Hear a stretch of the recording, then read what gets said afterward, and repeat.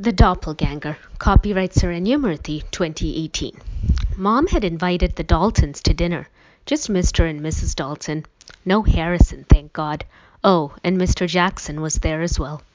When I was pouring the coffee, I spilled some on the president's hand. This caused a minor kerfuffle. I am so sorry, Mr. President. I apologized as Stevie ran up with a wet towel and Allison made with the hand lotion. The president had been about to give Dad a run for his money when it came to chewing me out, but he regained control of himself. It's all right, he growled at me. The three of us retreated to the kitchen. Way to put the nation even more at risk, Klutz, Stevie needled as we started on the dishes. What is with you? Allie hissed. But I'd found out what I wanted to know, and I was satisfied. At around 8 p.m., the president and his wife departed. Mom and Dad saw them to the door. I headed to the dinner table with a tape measure. There was a large footprint in the coffee stain. Stevie groaned when she saw it because she knew what Dad's reaction would be. Oh my God, what are you doing? She snapped out of sheer exasperation when she saw me measuring the footprint. She had thought I was going to clean it up. I snapped the tape measure shut. 15 inches, I said. Oh, great, so we know the president's shoe size, Stevie scoffed. What good does that do anyone? She was still worried about the carpet. The presidential health report at the start of the year had him at a solid 10.5, I stated. Now I had their attention. So unless his feet grew 4.5 inches while the rest of him stayed the same, I prompted. I mean, he reaches the same height on our front door. Mr. Jackson, who had, for some mysterious reason, decided to stick around, exchanged an incredulous look with Mom. Could it be? Then there was his reaction to the coffee spill, I continued. He cursed. Who wouldn't? Stevie asked. That is not the point, I said. The point is, it wasn't in English. Well, he is multilingual, Mom began. Mom, what was it you used to say whenever you tripped over my Game Boy console? I asked. She glanced at Mr. Jackson in an embarrassed way. You know I can't repeat that in front of the White House Chief of Staff, she hissed at me. I'm sure I've heard worse, Mr. Jackson said. Guess again, Mom retorted. Well, whatever you said it in English, I reminded her. Which was the first language you ever learned?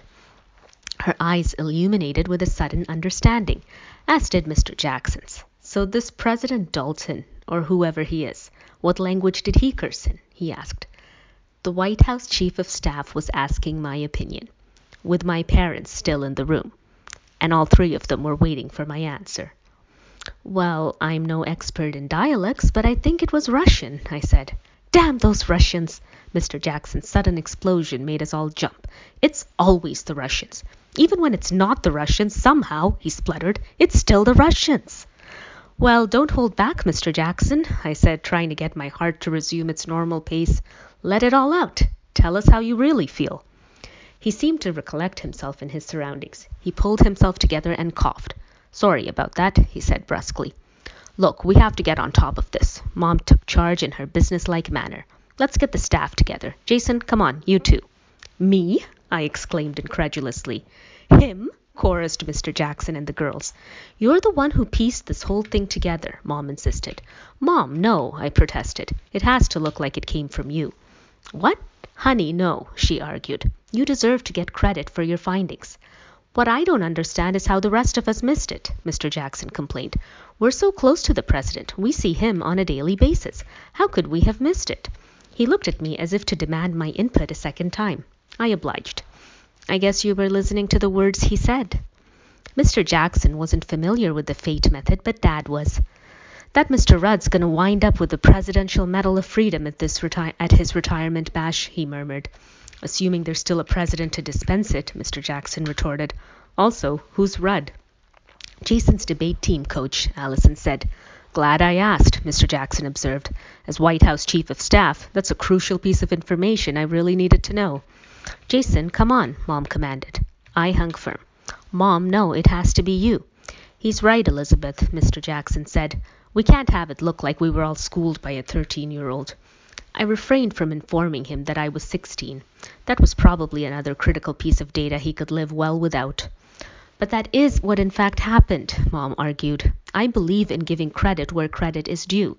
Well, that may work in your universe of puppies and unicorns. They were running out of time. Who cares about image, Mom was saying. I care, I said, surprising us all into silence. Mom stared at me. I care about this family's credibility, and your public persona is a big part of that. She really couldn't believe her ears. Something told me I might as well go all the way. I might also care the smallest, tiniest bit about the party's image, I reluctantly admitted. Oh my God! Mom's face lit up with a smile, and she covered her open mouth in glee. Her blonde hair framed her face, and she looked like a 6-year-old for whom Christmas had come early. You do not have time to gloat, I reminded her. She sprang into action. Right, bye. She left after blowing us all kisses. Russell Jackson followed her, turning around to look at me a couple of times before he finally departed. The front door shut behind them. Well, don't just stand there, I chastised the less famous members of my family. Make with the carpet cleaner. I'll get the vacuum. Mom couldn't read us in on what had happened, of course, but order was restored. The president gave a State of the Union address the next day, and the minute I saw him, I knew he was real. He re-established cordial relations with Russia, as cordial as they had ever been anyway, and the world felt stable again. We never found out who the imposter was or how he had been unmasked. Mom couldn't even really confirm the existence of an imposter. It was all classified. Jason, there's someone here to see you, she said yesterday when I came downstairs. She stepped aside to reveal the president. I mean the real one. She discreetly made herself scarce. I stepped forward and extended my hand, but Mr. Dalton pulled me into a hug. Jason, I can't thank you nearly enough, he said in a voice thick with emotion. You did both your country and my family a tremendous service. He patted my back. I was gaining on Dad in terms of height, but the president was still taller than me, so my voice was kind of muffled by his jacket when I spoke. It was my privilege, Mr. President, I said. That evening, I was finishing up in the kitchen when Mom came in. Hi, baby, she said. Hey, Mom, I said. I gave her a hug. What kind of day did you have? Considerably less crazy than the last couple, she answered, and we both laughed. Sweetie, I've been thinking, she said, ruffling my hair. I knew what was coming. About what we discussed before. Mom, that's all water under the bridge, I said, my face flushed with embarrassment. She folded her arms around me and rested her chin on top of my head. Did you end up giving Miss Wu your baby book? She asked. Nah, I said. She hasn't been feeling well for the past couple of days, so we've had a substitute. Morning sickness, Mom said knowingly. No need to immortalize that. Yeah, I agreed. She squeezed me hard. Jason, please don't give your book away, she entreated. I know it's blank, but every time I look at it, I remember your early years. Well, okay, Mom, I said. I mean, if that's how you feel about it. I do, she assured me. We were silent for a little while. Mom let out a sigh, ruffling my hair in the process. Honey, I don't want you to feel like you're anything other than loved and cherished, she began. Way to plagiarize last year's speech to Allie, I retorted, and we both laughed. Every time I touch this, I end up making it worse. She pressed her forehead into my shoulder. It's fine, Mom, I said. Still beats ratios. Well, that's something, she agreed. I wish I could explain it to your satisfaction, she said, after a pause. It's okay, I get it, I assured her. You had your hands full, I understand. There's just something I need to know. Shoot, she said. When you found out I was coming, how did you feel? Mom abruptly spun me around to face her. She looked the way you'd expect a mother to look upon hearing this query, but there was also a deer-in-the-headlights expression in her eyes that I haven't been able to forget. She uttered the usual platitudes about her relation. I listened. Really? I asked. There wasn't a small part of you that said, now I'll never get to be the CIA director? Jason, Mom sounded appalled. Of course not. I mean, she gestured around her. I don't know if you've noticed, but I'm Secretary of State. Yeah, despite us, not because of us, I pointed out. Mom stared at me.